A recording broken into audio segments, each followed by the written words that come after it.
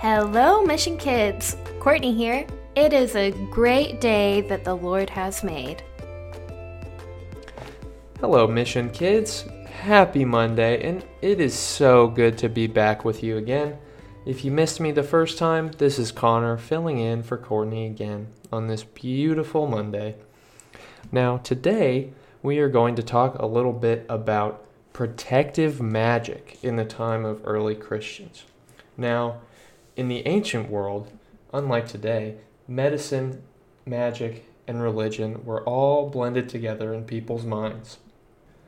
Amulets were objects made by specialists intended to capture and use the power of the spirits and gods to protect the wearer from all kinds of harm. A magic amulet could be made from almost anything. Materials used included bone, metal, glass, animal hide, papyrus, stone, clay, cloth, string, and wood.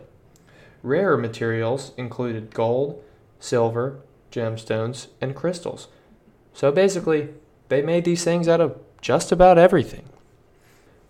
Now, for a price, a magician would make amulets that supposedly helped with love, charms to attract good luck and blessings, and jewelry intended to ward off evil spirits or the envious curses of enemies.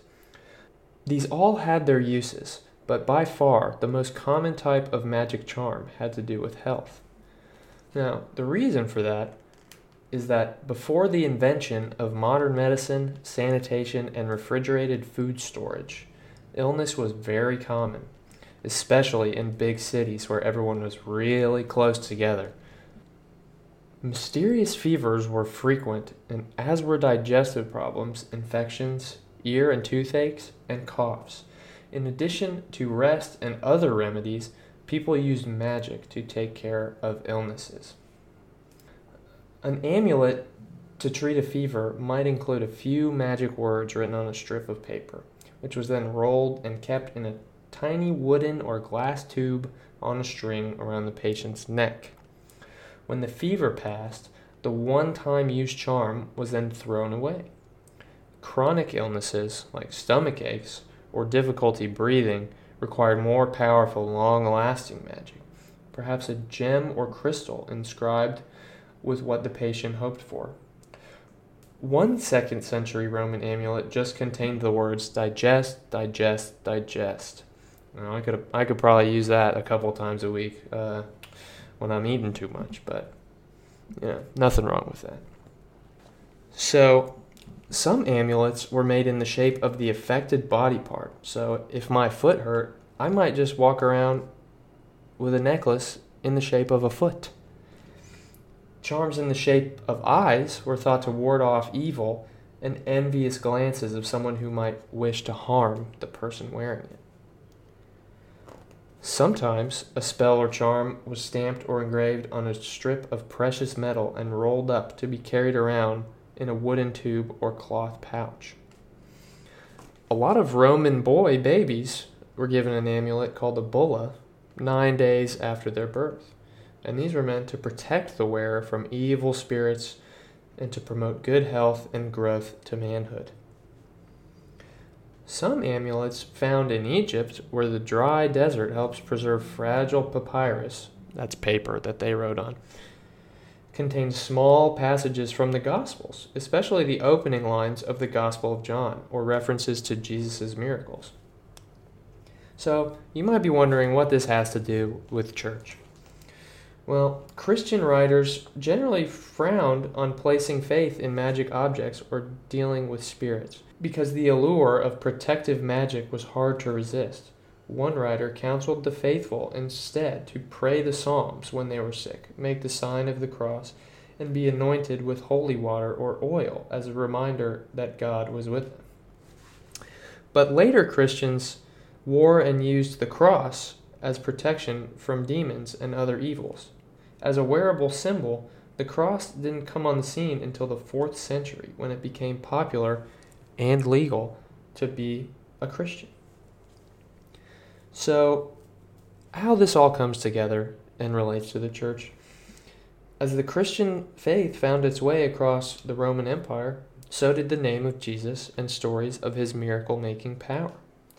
Amulet makers used whatever they thought would work best for their charms and amulets, which included words and images from this new religion. So, before Jesus, people were using these amulets for all sorts of things, and then as time went on, and Jesus' name was spread throughout the world, you would start to see less of these other symbols and a lot more symbols on amulets and charms and sorts of things like that. So while some of these ancient amulets and charms and things of that nature were not inherently Christian, this influence is seen today. I'm sure a lot of you have a cross necklace or a cross on some piece of jewelry or something like that, or you have these symbols in your house somewhere or things like that.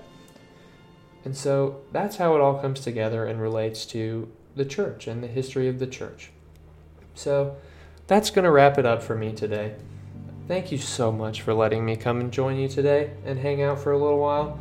Now I'm going to throw it back to Courtney, who will finish out the rest of the podcast with us. Thank you so much, guys. Bye-bye. Our memory verse from the week comes from Proverbs chapter 31, verse 8. Speak up for people who cannot speak for themselves. Help people who are in trouble. And now let us enter into a time of prayer. I praise my God this day. I give myself to God this day. I ask God to help me this day.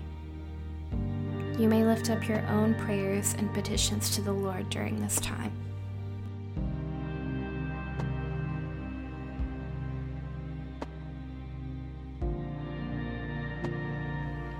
And now, as our Lord and Savior Jesus Christ has taught us, we are bold to pray together. Our Father, who art in heaven, hallowed be thy name. Thy kingdom come, thy will be done, on earth as it is in heaven. Give us this day our daily bread, and forgive us our trespasses, as we forgive those who trespass against us. And lead us not into temptation, but deliver us from evil. For thine is the kingdom, and the power, and the glory, forever and ever. Amen. Do you have a question for me, your lovely host, Courtney? Or do you want a chance to end up on the next podcast? Whether it be a birthday shout out, a prayer request, or just a funny joke, if you give me a call, your voice might be heard on the next episode. Call me at 423-708-5354. Can't wait to hear from you. And remember, kids, God loves you. And we all have a little bit of magic inside of us. Have a great day, y'all.